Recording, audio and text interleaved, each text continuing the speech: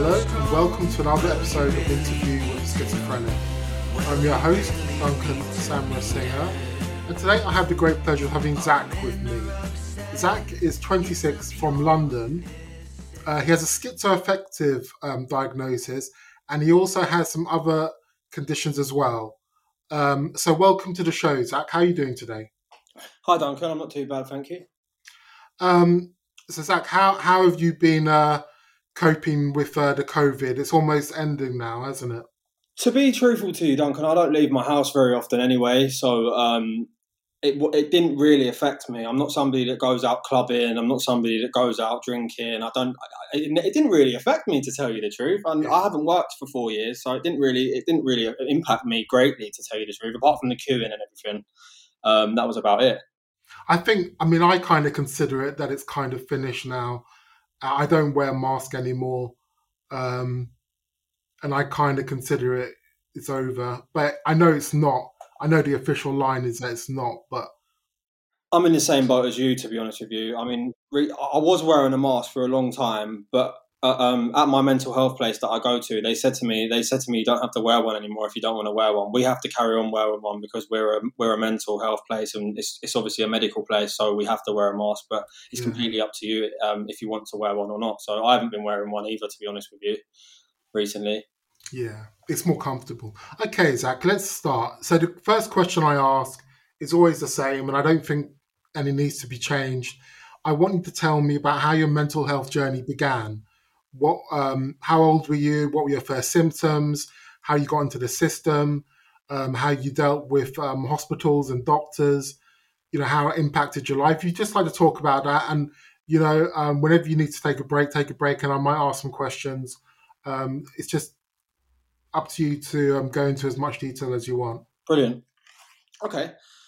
Right. So when I was around, it's a long time ago now. As I say, I'm 26, but I think I was around the ages of 4 to 8. I was very, very paranoid. Anxious, actually, I would say at the time. Not paranoid. It grew into paranoia. I was very paranoid. Very anxious. Sorry. I couldn't sleep at night. I was constantly saying to my mum and dad, "There's people coming to get me." And my mum and dad were saying, "There's no one coming to get you, son. You're fine. You're safe. You're in your home." And I couldn't sleep. I mean, I slept in my mum and dad's bed near enough every single night up until I was about 8 or 9. And then that just sort of ebbed and flowed. The anxiety just sort of ebbed and flowed until I got a bit older. I went to school. I had a few experiences growing up around the ages of 12 to 13. I was mugged a few times, and it really heavily impacted my life. I didn't really realise it at the time. I sort of got on with it and carried on my life. But the muggings that happened to me, they happened in such a sporadic way that I just wasn't expecting it. And it just fed into my anxiety, and it turned my anxiety into paranoia. And I would be coming home from school at like 14, 15 years old on the bus, and I'd have my hoodie up like all over my face, and I wouldn't want to see anyone in case I bumped into the people that mugged me. I was so frightened, and I would jump off the bus and literally run home. I would run. I'd have my hoodie on so no one could see me, and I'd sprint home. And that gradually over the years, sort of my anxiety ebbed and flowed, as I say, and the paranoia came and went. And I think I started a relationship with my fiance now, which is now my fiance. I started a relationship with her when I was 16. And things went really well until I was 17 and I had my first psychotic break. All I can remember is being at my grandma and granddad's house, and they absolutely loved Christmas, and it was around Christmas time, and their whole house was full of Christmas stuff, and they had Santa Clauses everywhere, they had snowmen, they had all kinds of different things. And I just remember they started talking to me. I can't remember now exactly what they were saying because it was like 9 years ago now, but they just started talking to me. They were just saying whatever to me, and I would sit down apparently and just have conversations with these dolls. And gradually things got worse. My mum didn't want to accept that. Didn't want to accept. She didn't really understand, and she didn't know how best to treat me. So she took me to. I was already seeing a mental health specialist for my anxiety, and she took me to them and said, "Look, something's not right with my son. Like this is going on. And they said, "Okay, please come to a psychiatric ward, an under 18 psychiatric ward." And I said, "Okay." So they brought me down there and they assessed me. and they said to my grandma and my mum, my mum and my granddad, that I needed to be admitted into hospital. And my mum and my granddad were so frightened because of all the stuff they'd seen on the news and they'd seen on the TV. They didn't want me going into hospital at 17 years old. So they said to the staff, they were like, look, we'll take care of him over Christmas. He's going to stay with us. We're not going to let him go out, etc., etc. And whatever they said, it was against what I wanted, because I actually wanted to be admitted because I knew that I really wasn't well. But I went with what they'd said, and I just stayed at home, and gradually things just improved. Before that, I became delusional.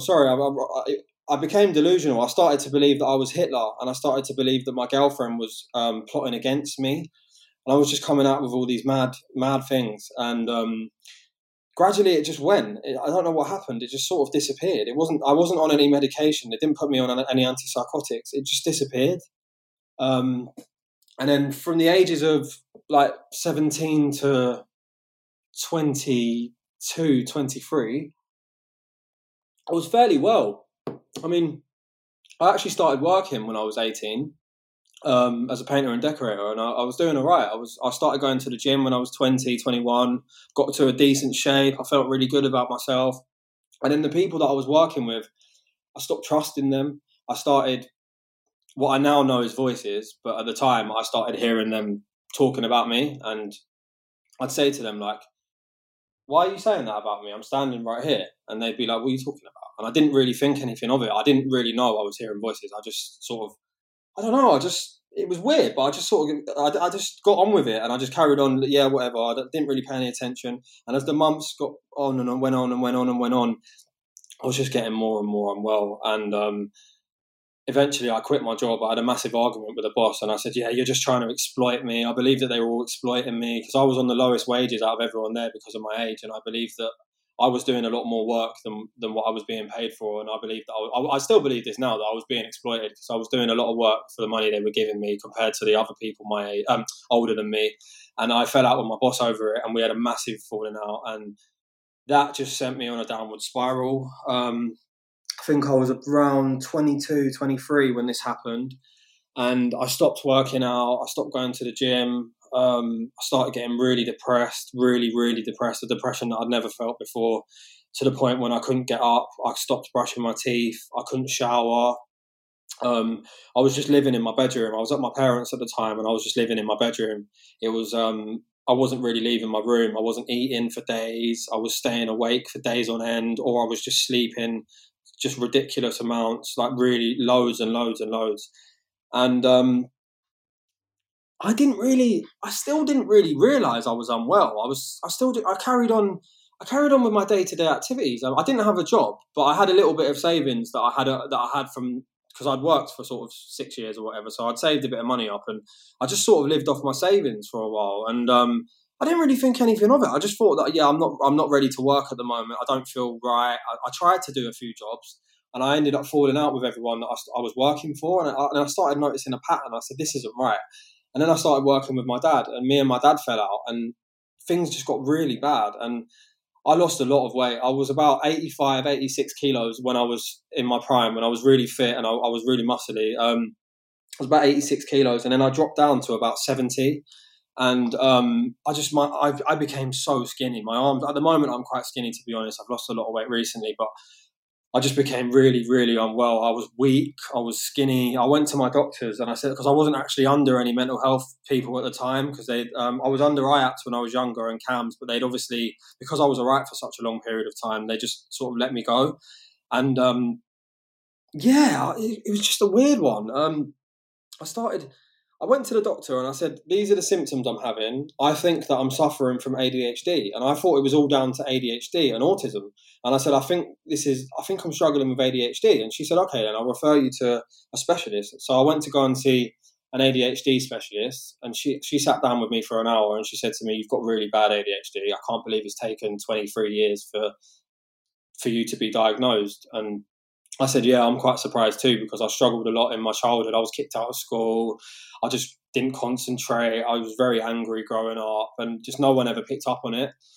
And she said to me, I think there's more going on than just ADHD. So can we have another appointment where you're going to be assessed? And I said, okay. So I went for an assessment, and she said, we think that you've got something called borderline personality disorder.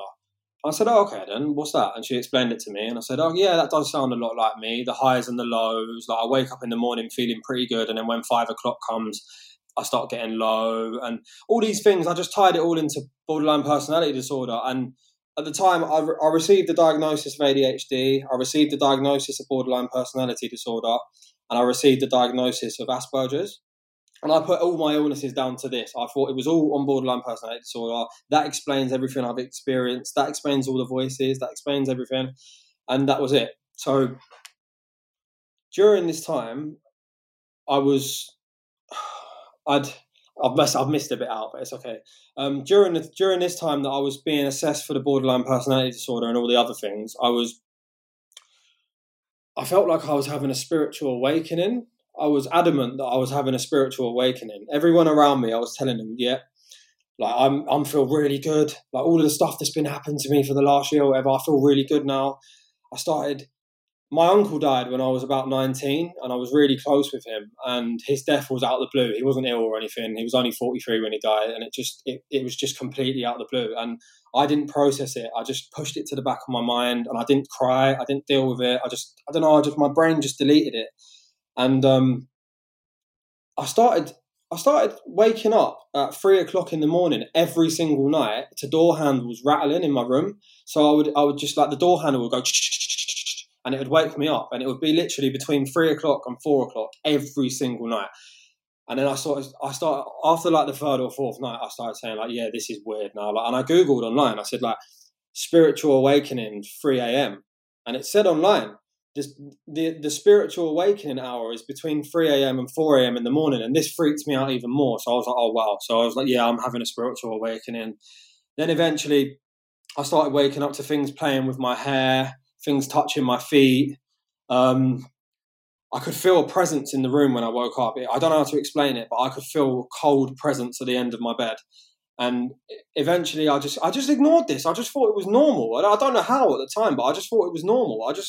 I didn't really tell anyone about it. I didn't really talk to my girlfriend about it at the time. I sort of just left it, and I didn't really know how to deal with it. And it got worse. It got progressively worse. I started seeing what I believed to be angels at the time standing. So my bed would be like this, and they would be standing facing me like that. They would be facing me head on, and they'd be standing over me because I'd be lying down. And they'd tell me things like, Zach, you're an angel. You need to grow your hair. Just in a really nice, calm way, like, you're an angel. You need to grow your hair so you can be more like us. And I was like, oh, okay. So I decided to grow my hair. So my hair became down like long over the course of however long. I grew my hair. I started behaving really weirdly. I started going out in the streets telling people that they need to pick litter up off the floor. I would go up to random people and be like, you've just thrown litter on the floor. You can't do that. Like, it's really bad. And I'd like have a massive go at people. I'd start like telling people where they could park, where they couldn't park. I didn't get too deep into the religious side of things because I'm not a religious person. And I wouldn't say I'm an atheist because I do believe in spiritual things, but I'm not religious as in I believe in a set religion. So I've never really gone too deeply into the religious thing, but I did believe that I was an angel. I believed that angels were real, and I believed that I was an angel. And I started to get really angry while all this was going on, and I believed I was an angel. I started to get really angry. I became smashing things in my room. Like I'd have these thoughts where I just like really impulsive, intrusive thoughts where I'd be sitting down drawing, and I'd say I had a glass next to me. I'd just pick the glass up and just chuck it at the wall. Like I'd just impulsively just pick the glass up and just go bang and just chuck it at the wall. Or I'd start punching things. I'd stand there in front of a brick wall and I'd just go boom, boom, boom, boom. Or I'd stand there hitting my head, just bang, bang, just until I nearly passed out. And it was getting worse and worse and worse and worse. And I still had this all down to borderline personality disorder. Until eventually my mum was diagnosed with cancer. at Christmas. At the time, it was Christmas time, and my mum was diagnosed with cancer, and this sent me on a really, really, really bad spiral because me and my mum weren't very close, and our relationship was really bad at the time. And I believe that I was really strongly believed that my mum abused me, and she was the reason that I'd become the way I'd become. And at the time, I was really delusional. I believed that my mum and dad had abused me. I believed that they'd treated me in a really bad way growing up, and it led to me becoming like that. And because my mum had out of the blue got cancer, I was like, oh my God. And this just sent me over the edge. I didn't know how to cope. And then I started hearing voices, telling me to do things. I started hearing, I'm not sure if you've probably seen the film Harry Potter. There's Voldemort in it. I started hearing Voldemort. He started telling me to kill. I started hearing the voice like, kill in my ears when I was out. And I'd sort of be like, whoa. And I still put it all down to borderline personality disorder. And then I'm not sure how I ended up in the hospital, because I'm not sure if you relate to me on this one, but I forget a lot that happens to me when I'm in psychosis. A lot of it I forget, and I think it's partly due to antipsychotics and partly due to not wanting to remember. So your brain sort of deletes it. And I don't remember because I was so deep into psychosis. This is the deepest I've ever been into psychosis. I was so deep into psychosis at the time. I believed my mum was going to die. I believed all this stuff. And I was so scared because I was like, we have such a bad relationship. And it got to like March time, April time, and I became really, really unwell. And one of my friends has paranoid schizophrenia, and he said to me, Zach, I think it's time for you to go to the hospital. And obviously I'd never been to the hospital up until this point. I was nearly admitted when I was 17, but it never ended up happening. And I was really scared, to be honest with you, Duncan. I was really frightened. I didn't know what to expect. I was expecting it to be people smashing things everywhere, and I didn't know what to expect. And my community mental health team said to me, we've got a bed for you. We'd like you to go into hospital. And I said, okay, I'll go. I said, I'll pack all my stuff up and I'll go. And my mum and dad took me to the hospital. It was about 8 o'clock at night. I remember going in, and I had really long hair at the time. And this lady just walked up to me and she just started calling me Jesus. And it just sent me a bit funny. I was like, oh my God, these people are going to be harassing me all the time. And I was being really nasty to my girlfriend at the time. I was being really horrible to her, to the point when she couldn't handle being around me. Like, she would come to my house before I was hospitalized. She'd come to my house and she'd walk through the door and she'd say hello. And before she'd even get a chance to take her shoes off, I'd rip into her.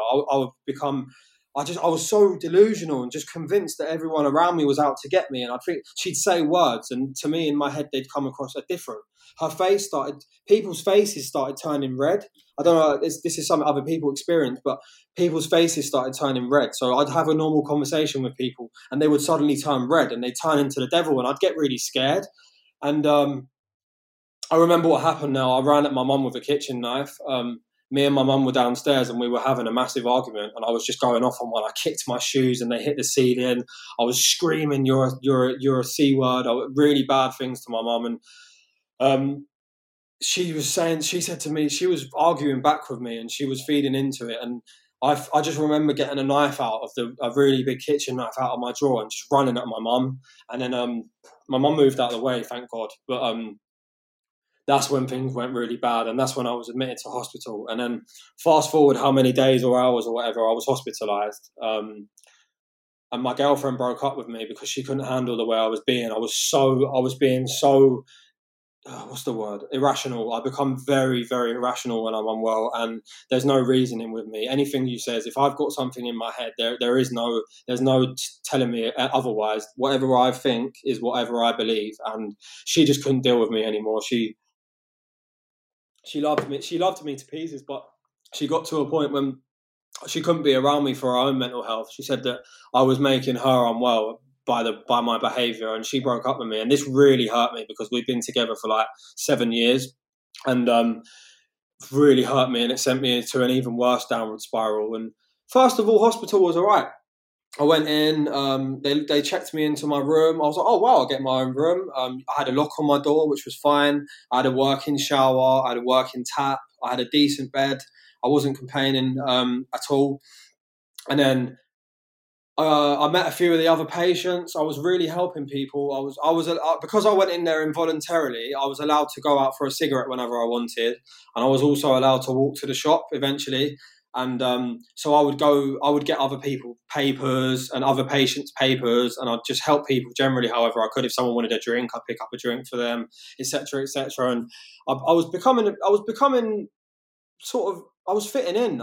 For the first time in my life, I was around people that were like me, and I was so happy. I'd gone from being like depressed to being like, these people are like me. Like, these people are experiencing the same things as me. I've never been around other people that are like, that are saying, yeah, I've experienced that. Yeah, this happened to me too. And then we laugh about it and we say, oh wow, how crazy was that, or whatever. And I've just never met people like that before. And the hospital I was in, they asked me if I'd like to teach an art class, because they'd seen the art that I'd been doing over the time that I was in there. And they said to me, look, you're really good. Would you like to teach a class? And I said, yeah, I'm well up for that. I'd love to teach a class and to teach people and to help people. And over the next few days, I was meant to be doing teaching people how to paint and draw and whatever, just anything to do with art. And a new patient came in. He came in handcuffs, and he was brought onto the floor. And I was really wary of him because I was very quiet at the time, and I was withdrawn. I wasn't really speaking. My voices were very intense. I was very quiet, and this guy was the complete opposite of me. He was screaming. He was really aggressive, and this just threw off the whole balance of the ward, because everyone on the ward up to that point knew each other and got on really well, and it threw the whole balance out of whack. And I was very naive then. I'm not like this anymore because I've been in hospital a few times now, but I was very naive then, and I thought everyone that was in there wanted to be my friend, and I didn't really understand that people were in there for different reasons. And this guy, he was fine with me. He started talking to me. He said to me, oh, what's your name? Blah, blah, blah. And we got into conversations about all different things, about the Illuminati, about all different kinds of things. We was both really unwell, and we got into different conversations, and I got on fairly well with him. And then one day, I came back from the shop, and I think I had a bottle of Coke or some sort of drink, and I was sitting down, and he saw me open it. I literally opened it in front of him, and I said to him, do you want some Coke? And he said, yeah, I'll have a bit. And I said, all right, have some. And I gave him half of a bottle of my Coke. Didn't think anything of it. Then later on that evening, I came back from my leave, and he started screaming at me. I walked in, and he was like, you put something in my drink, you tried to rape me. I said, whoa, what? And he was like, yeah, I'm feeling all these feelings now that I never had before. Don't talk to me and all this. And I was like, all right, then fine, I won't speak to you. And then I didn't talk to him, and I thought that was it. I just won't talk to this guy. He's obviously got it in his head that I've put something in his drink. That's fine. But he was next door to me, so he was constantly screaming my name, like, Zach, I'm going to kill you. I'm going to get you. You put something in my drink. And I had to listen to this for hours on end. Every single night that I was put into bed, I had to listen to this guy screaming, threatening to kill me. And it really scared me, if I'm honest with you. At the time, I was very vulnerable, and I was very skinny, and he was a lot bigger than me. He was twice my size in weight, and height-wise as well. He was a lot taller than me. I'd say he was about a foot taller than me. And he was very big compared to how I was. I was very fragile, and I just wanted to get better. And he had it in his head that he was really adamant that I'd put something in his drink, and that I was a rapist, basically. He told the whole ward that I was a rapist. He had it in his head that I was a rapist. And gradually people stopped talking to me. All the old ladies that were my friend and that I was getting the paper for, they stopped talking to me because they believed him. I told the staff that I was really frightened that this guy was going to do something to me, and I didn't want to do anything back to him. I said that I'm really scared that this guy's going to hurt me. And the staff didn't care. They really didn't care. All they said to me was, oh, well, he's not going to do anything. There's too many staff here to do anything about it. And I thought, but there's no staff here. We're in the room. There's like 15 of us, and there's one staff member. And then it just got worse and worse. I mean, I remember drawing one day. I was sitting down with my headphones in, and my voices were particularly bad that night. And I was sitting down drawing, and I just, in my own world, I had my headphones on. I was in the communal area drawing, and he just came up behind me and ripped my headphones off my head. And I was like, whoa, what are you doing? Like, leave me alone, because this is going to be a problem now. You're actually physically touching me now. And the guy said, and he was like, I don't care, fight me, come on and fight me. And I was like, mate, you're going to kill me. I'm half the size of you. I can't fight you. Like, I'm frightened of you. I haven't done anything to you, and I'm frightened of you. And the guy was like, I don't care. Smashed a chair in front of me. The staff just watched it all happen. They didn't care. They really didn't care. They watched it all happen. They just turned their backs. They were just didn't care while it was going on. And I reported it 15 times to the staff. 15 times it was on record that I reported that I was frightened of him and that he was going to hurt me. And nothing was done up until the point when I was allowed out on leave. And I went out on leave and I went into the pound shop or some sort of Savers or something, and I bought a kitchen knife. I was so scared that I actually went out and bought a kitchen knife. I thought this guy's gonna kill me while I'm in hospital. The staff are not gonna do anything about it. The guy's gonna kill me. So I went to the shop, bought a kitchen knife, brought it into the ward, wasn't searched, brought it straight into the ward, had it on me down the back of my trousers the whole time I was there, and just not to harm him, not at all to harm him. Not my intention at all wasn't to walk up to him and stab him or anything. I was just so frightened that he was going to attack me and the staff weren't going to do anything about it, and I was going to have to fight for my own life. So I was walking around with a knife for a day, and then it got so bad that I eventually called my parents up and I said to my parents, look, I'm still an involuntary patient here. I don't want to be here anymore because this guy's making my stay here so bad, and he's gonna hurt me. And the staff members told my parents that if he hit me first and I hit him back, because he was more unwell than me at the time, I would be deemed liable. So even if he was to walk up to me and punch me square in my face, if I turned around and even did anything back to him, I would be the one that would be held accountable, which I don't know if that's true to this day, but I think that I was being lied to, but I'm not too sure, Duncan, to be honest with you. But I believed it, and I was really sure that if he attacked me, I would be the one that came out worse. And I said to my mum and dad at the time, please come and get me, please, because I can't be here anymore. I'm really scared. And my dad came to get me. And in the time my dad came to get me, I'm not sure if you know, but when you're in hospital, you have to charge your phone and your headphones. In the UK, you have to charge your phone in a room. You have to knock on the door and say, I would like to charge my phone, please. Here's my phone. You get a sticker on the back of your phone that says your name, and then they charge it for you, and then they give it to you when it's charged or when you ask for it. While I was being discharged from the hospital, and they were giving me my medications, etc., and asking me where I was being discharged to, the guy managed to knock on the door and break into the room and get my phone and my headphones, and he just smashed my phone on the floor, smashed my headphones on the floor, and I mean stood there absolutely kicking the hell out of all of it.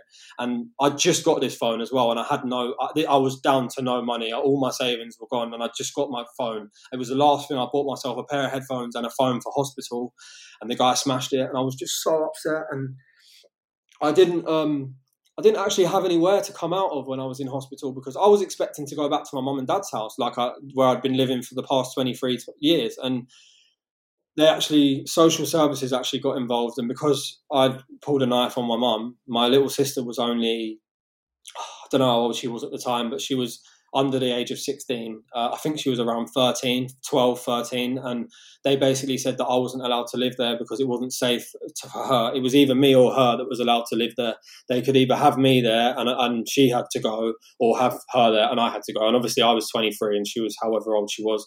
And my parents said to me, son, I'm really sorry, but you can't live here anymore. So I came out of hospital still really, really unwell. I hadn't got better at all. I was still severely, severely unwell because I hadn't had the time to recover, because this guy had made things 10 times worse. He'd made my voices worse. He'd made my paranoia worse. He'd made everything really bad. And I was discharged, and my grandma and granddad said I could live with them for a few nights. And I was discharged to my grandma and granddad's. And I could only stay there a few nights though, because they're really unwell themselves and they couldn't cope with me. And I ended up living in my car for 6 months, Duncan. I was homeless for 6 months, and I didn't have anywhere to live. Sorry. I think, your story, what has happened to you up until that point, I think it shows how much you had to go through, how much trauma you had to go through, just related to your mental health condition. The real life trauma that happened as a result of being a vulnerable young man in the system. There's so much extra stuff you have to deal with. This is what people don't understand, Duncan, and I didn't understand it. I mean, as far as the worst thing of it is, this guy, he told me I just had a diagnosis of borderline personality disorder at the time. Borderline personality disorder, ADHD, complex PTSD, and Asperger's disorder, which is now called autistic spectrum disorder, and unspecified non-organic psychosis. That was my diagnosis at the time. And I just put it all down to borderline personality disorder. But the guy that was actually harassing me in hospital, I understand now he was unwell. I've been in this place myself. I've actually been in hospital and been in the same way. I forgive him now. I was really angry with him for a long time, but now I've learned to forgive him. And I actually think, you know what, the dude was unwell. He was really unwell, and he was really convinced that I was trying to rape him. So in his head, everything that he was experiencing was right. And I've forgiven him for that. But at the time, I was so vulnerable and I didn't know these things went on in hospital. I thought these people were supposed to be there to protect you. Like, how was it possible that he smashed my phone and my headphones when it was in their care? It was in the room that they had locked. I mean, I was in hospital back around the turn of the century, the turn of the millennium. So it was a long time ago now, over 20 years ago. Oh, okay. And it was different back then. It was a bit more free and open. We had a smoking room. You know, we had wards. I think there were single sex wards. You know, if you wanted to charge the phone, I could charge it whenever I wanted to. You know, it was different rules back then. But I do remember there were people screaming. There were people being violent.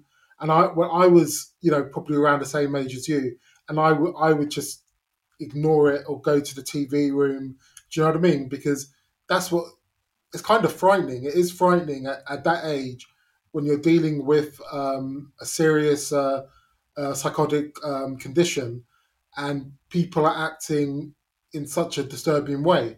You know, so I do recall that now looking back. I just remember people screaming at night in the corridors and yeah, all sorts of things going on. See, I'll be honest with you. I've been in hospital 3 times now, and every single time I've been in hospital, I've had a different experience. If you want to elaborate on it, I'm more than happy to. But each experience for me has been totally, totally different. Like, I mean, really, really different. And the last time I was in hospital was this year in April, I believe, and it was actually really good. I actually really enjoyed my stay in hospital. I met a lot of people that were really nice, and I was the guy that was nice to everyone, and no one was in there and wanted to harm me. Everyone was like, "Hi, I'm Mandy. What's your name? Hi, I'm however Steve. How are you doing today?" And everyone was looking after each other on the ward. Like, I could see my friend. I made a friend in there at the time, Martha, and I could when any day that I could see she was having a bad day because we had the same similar diagnoses. I'd go up to her and I'd say, "Do you want to hug Martha, or do you want to talk, or whatever?" And she'd do the same for me, and it was just good. It was really good. It was really supportive, and I had my dog there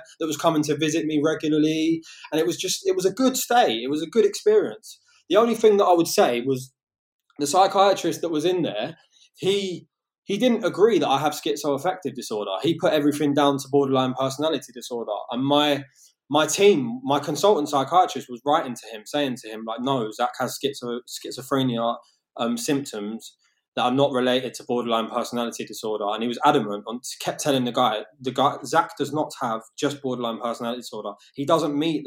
I don't quite meet the criteria for borderline personality disorder. I do on a few bits, but not fully. So I identify myself as more schizoaffective. That's the schizoaffective and ADHD. They're the 2 main illnesses that I identify with myself. If anyone asks me if I have anything wrong with me or whatever, that's what I would always say personally. But the doctor at the time, he was adamant that I didn't, and I eventually, when it became that I was informal, I discharged myself because me and the doctor in there were just on a totally different page. He wanted to keep me in there for 4 months, but he only believed that I had borderline personality disorder, yet wanted to keep me in there for 4 months, and it just didn't make any sense. And I came out of there on my own back, and I was discharged into my own team, my own. I don't deal with the home treatment team because I've never had very good experiences with them. They've came to my property before and they've spoken really rudely to me, and I've had to kick them out. And they've said things to me like, "Oh, you should just get over it," or "Why don't you just? Oh, I've got this problem, but I get over it." And I'm like, "Yeah, but dude, you don't have schizophrenia," or you know what I mean? Yeah. I was with the home treatment team about 8 years ago, and one of the chaps would talk to me and say he would say exactly the same sort of thing. He'd say, "Oh yeah, I got over this in my life," and I'm thinking, you know, it's not the same thing, is it? You know, because you know when you're dealing with psychosis, I think also, especially when you're so young and you're dealing with psychosis, it's very challenging, and I think it takes time to build up your insight, your understanding of the illness. Definitely. So you can combat the symptoms with your own insight. and it takes a while for that. And even when you've got that, it's still difficult. Definitely, I agree with you 100% there. I mean, it's a journey, Duncan. I believe it's a journey. I really believe. Since I've been on the forums, to be honest with you, I've gained so many. I've met so many different people that are like me, and I relate to people because on a day-to-day basis, I'm not sure if you know the statistics with schizoaffective disorder, but I believe that it's either 0.03 or 0.3% of the population have it. So it's rare. You know, there's not a lot of people that have it. It's rare. I know schizophrenia is 1 in 100. So schizoaffective is rarer than schizophrenia, so it'll be less than that. It is it's rare, but when you add up the numbers for the population of the UK, for example, we are talking hundreds of thousands here. Really? Yeah. Well, yeah, I suppose so. You would be. Yeah. I've never really looked at it like that. So there are a lot of folk who have this, who go through psychosis. So I kind of think it should be dealt with better, because I think, because I went to visit a friend in a mental health ward a few years ago, and now it's like a high secure prison. Definitely. It's changed. It's more about keeping things safe and locked down, whereas it's a heavy-handed approach, I suppose. Do you know what? I've just thought of something, Duncan. When you asked me earlier how I dealt with COVID, I was actually in hospital during the peak of COVID. I was actually in hospital last March, April, and it was ridiculous. They weren't adhering to any of the rules. They were putting everyone, what they wanted to do, they wanted to keep everyone that, they tested everyone as they came in, but the test was still like a 4-day test at the time or something. So they wanted to test everyone when they came in. Then they wanted to put everyone that had been tested in one side of rooms, and everyone that hadn't been tested in the other. Sorry, everyone that had come back positive in one side of the rooms, and then everyone that hadn't been tested in the other side of the rooms. And then they were moving people from the negative. That when people tested negative, they were moving the negative patients to other hospitals and other wards. But what they were doing was they were letting everyone mix in the communal areas. So it didn't make any sense. So someone could come through and someone could be a new patient, walk in there and have COVID, and someone who had already been tested 4 days ago and come back negative would interact with that person who'd have COVID. So they'd now maybe have COVID and get sent to a hospital thinking that they were clear, but obviously they weren't. You know what I think? The mental health staff who work in these wards, I think they go a little crazy. Do you think so? Yeah, I think so, yeah. I believe the mental health staff that work in theyese wards don't really care about us, if I'm honest with you. I can't say all of them because that's not fair to say all of them. I think they're probably afraid, They're probably afraid because they don't understand the condition. They're afraid of the unpredictability of it. So they're not sure what to expect. So I suppose they're kind of shut down. But yeah, I generally feel that it's always the case when I would go to as a service user. It's always so disorganized, and it's as if they're not thinking clearly. The staff. I think they pick up a little bit of craziness from us. It's funny when you say this, right? Because I've met all kinds of staff members in the hospitals. I've met staff members the first time when I was telling them about what was going on, and they just ignored what was going on. They could see the guy screaming at me saying he was going to kill me, and they were just not doing anything about it. Whereas I've also met staff members that are so nice. I mean, like, they're lovely. They'll go out of the earth to do anything for you. I remember when I was in hospital this year and I had no cigarettes on me because my cigarettes got lost in the... I'll tell you a story, actually, Duncan. This year, when I was admitted into hospital, in the hospital that I was in, there's a ward. I can't remember the name of the ward, but what it is, it's an assessment ward. So you go because there was no beds available because it was really busy at the time. You'd go into this ward, right, and you'd be expected to stay there for a maximum of 2 days, I think it was, before either being discharged back into the community or before being transferred to an actual ward. And it was crazy. I mean, like, there was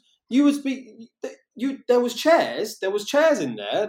It was like a hospital, like not a mental health hospital, like a normal hospital. There was curtains, like one curtain in between, but they didn't go all the way around. They just went in between the patients. So, and then all it was a chair. And then, like, at night time, they'd press a button on the chair and it would recline back. But it was so uncomfortable. And it was all right. you were allowed to walk around there. You were allowed to go out because everyone in there was informal. So you were allowed to go out. You're allowed to have a cigarette. That was all right. But I remember I was really unwell, and they actually said to me at the time, like, I was very aggressive at the time, and my voices were very negative. They were telling me people were trying to harm me. I was convinced that a team of CID were following me everywhere I was going. For some reason with me, I know I said earlier there's a stigma on mental illness, but because of the things that happened to me in my past with the trauma, I still remember the guy that mugged me when I was younger, and I still remember his face, and I still actually live in the area that he lives in. So I've seen him a few times, and when I get severely ill, I really want to hurt him because I blame everything that has happened to me on this guy because of the. Yeah, I mean that probably isn't the reason, but it will be something which would not have helped. It's not probably not the reason that I'm ill. No, it's probably not. But when I get ill, I believe that it is for some reason, and I can fixate on it. You know something mathematically, which is kind of reassuring. The statistics stay pretty much the same. So the statistics of how many people become ill with schizophrenia and schizoaffective are pretty constant. So it does look that it's mostly just predetermined, and obviously light events in life can trigger it. They can trigger it maybe earlier or trigger it at all. This is a very interesting subject, Duncan, because I actually spoke to somebody earlier about this, and they were saying to me they believe a lot of mental health is trauma-based, and I believe a lot of mental health is trauma-based, but you touched on something that I would like to reinforce. I think you can have it predispositioned in you, I believe, when you're born, and I believe what happens in your life will account to whether you will actually be. How do I explain it? Do you understand what I'm trying to say? Yeah, I know you mean. So there's basically events in your life which will trigger the onset. Exactly. That's exactly. I think that's the same for all of us because we've all had some sort of trauma, but other people have trauma as well, and they're fine. I think we just have it. It's predestined, maybe in our genes or something, that makes it come to the surface, really. For some reason, trauma seems to. From what I read a lot about mental health, I'm really interested in it. Really, really interested in it, especially since I've become unwell. And for me, it's really strange for me. I don't get. I'm not psychotic all year round. I'm not like a typical person that has schizophrenia. What I think anyway. I'm not psychotic all year round. I become psychotic around March, April time. Progressively psychotic February, but I actually get hospitalised around March, April time, and it's weird. It's strange because I know other people that have. Oh, sorry, I forgot where I was going with this, Duncan. Trauma. I was touching on the subject of trauma. Trauma and psychosis. I believe I think personally that trauma and psychosis are linked because people that are attacked, people that are raped, people that things have happened to, they try and block it out, I believe. And I believe doing that for such a long time this is my personal opinion, I believe it can sort of manifest itself into psychosis from people that I've spoken to and people that I've read about. And that's just my personal experience with it. But like you say, whether they would be predispositioned for that anyway, who knows? This is the thing. I mean, it's strange that it's sort of, I don't have the statistics, but this is what I've read. I'm sure I've read that it's mathematically quite constant, that it always remains 1 in 100. So, and it's something to investigate. I didn't know that. I wasn't. This is what I've read. So, but anyway, Zach, I think we're coming up to time now. I think you had quite a lot to say, and I didn't ask many questions. But I've said this to a few guests. You're welcome to come back for a second episode. Because I think it's good to talk about this sort of thing. Obviously, you've got a lot to say, which is great. So you're welcome to come back for another episode. I hope to do that. I hope to start inviting people back for more episodes so they can continue their story. Yeah, I've really enjoyed it, Duncan. As I say, I had a lot. The problem is with me, I've got really pressured speech and I have a lot to say and it all sort of comes out in one go due to the ADHD. No, it's fine. I think, what you had to say is very interesting because what really strikes home with me is that, when you have a serious mental condition like what you have, relationships are difficult. Family life, it affects family life, it affects relationships, it affects your work, and then when you're in hospital, it affects your relationships inside there. It affects your whole life, and then you're dealing with the symptoms on top of that as Top of that, well. When you're alone and you got to deal with the symptoms on top of that, it's a lot to deal with. Definitely. And it's just such a it's such a bad way that when we find there's a stigma that we can't talk about it in normal life. If we talk about it in normal life, we're kind of shut down, and the media portrays people with psychosis as kind of killers. It's always like, yeah, the guy was diagnosed with schizophrenia and he killed someone. That's a minority, and who do that. Most of us are quite peaceful and thoughtful.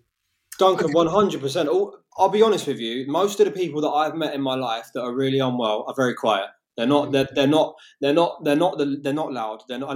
unless they're going through mania. That's different. Because I'm quite a quiet person, but when I become really manic, I get really loud and really hard to deal with. And I think, I definitely agree with you there. There's such a stigma on it. This is why I wanted to come on today, Duncan, as someone who's 26. I wanted to talk about it. The other thing is that, sometimes we can blame ourselves, we can attack ourselves, and that kind of forces us back into our shell, when actually we are dealing with something that is quite tough. And I think the general consensus of mental health for all mental health conditions is that talking about it is the best way to deal with it. And we just got to keep on talking about it, expressing ourselves, because that's the most healthy way of dealing with it. The problem that I find, Duncan, sorry to cut you short. The problem that I find, Duncan, right, is a lot of people don't. They say they understand, right? I've had a few best friends growing up, and I was really close with them. And as I've got older, they just don't want to know me anymore because the times that I've been psychotic, they just don't understand what's going on. And I've tried to explain to them I have schizoaffective disorder. It's a mixture of basically of schizophrenia and bipolar, and I also have a few other illnesses. But they just don't understand it, and I don't know whether it's through ignorance or just they don't. It doesn't resonate with them. They can't like what's the word? They can't. Relate. Sorry, they can't relate. They don't, like you said. Same as like the staff in the hospitals. They can't relate because they haven't actually been through it themselves. They're probably also afraid. It's also when you're in your early 20s. Men like to be bravado, be strong. And when somebody has a condition which makes them vulnerable, this can be threatening to them. It can actually threaten them. Definitely. Definitely, I agree with you there, 100%. And anyway, I think we're going to wrap it up here. Zach, what I want to ask you is, I'm going to tag some music onto this episode. So I would like you to tell me what kind of genre of music you would like me to add to this episode. What would you like me to send you a song or just a genre? Just tell me you can tell me a song now or tell me a genre that you like. Yeah, I've got a song that I really like at the moment that I'm listening to a lot. Music really, really, really helps me. I don't know how it is for you, but music really, really helps me with my voices, with just happiness, just in general. And I've got songs for every mood that I'm in as well. So I listen to music and I've got one that I'm listening to at the moment. It's Fleetwood Mac, Dreams. And I don't know whether that would fit in with your podcast though. You might have to. No, I can't actually play that exact track. Oh, you get done one. Yeah, I forgot about that. Yeah, I forget about that. Yeah, I know. They'll come for me. The police will come for me. I can't do it, but I'll. Whatever genre you like. Well, honestly, I'm into all kinds of music. I like everything from heavy metal to Indian music. I like all kinds of music, honestly. Okay, so let me just choose something, maybe kind of something singer-songwriter type-ish music. Yeah. Something like that. Something indie would be nice. Something indie. I like a lot of indie music, individual music. Just like what you don't normally hear on the radio, things like that. Okay, so let me have a look. It's just been a pleasure talking to you. And I think you've got a lot to say, and that's interesting because I also have a lot to say, and I think people who go through these experiences have a lot to say, and we've got to do that. We've got to speak. And you're extremely welcome to come back for another episode and we can talk about it more. I'll have to sort that out. Yeah, definitely. Listen, Duncan, whenever you feel like doing it, like I said, whatever works for you, I'm easy, mate. I just want to. I think what you're doing is really good, so I just want to help you as much as I can, just to because it is destigmatizing it, and that's exactly what we're trying to do. Okay, thanks, Zach. Absolute pleasure to speak with you. I think we can end it now. So that was Zach telling his story of his schizoaffective and his ADHD and his PTSD and his BPD, his journey as a young man going through the hospital system, and I think it was extremely worthwhile contribution. So thank you very much, man. Thank you for having me on, Duncan. I really appreciate it.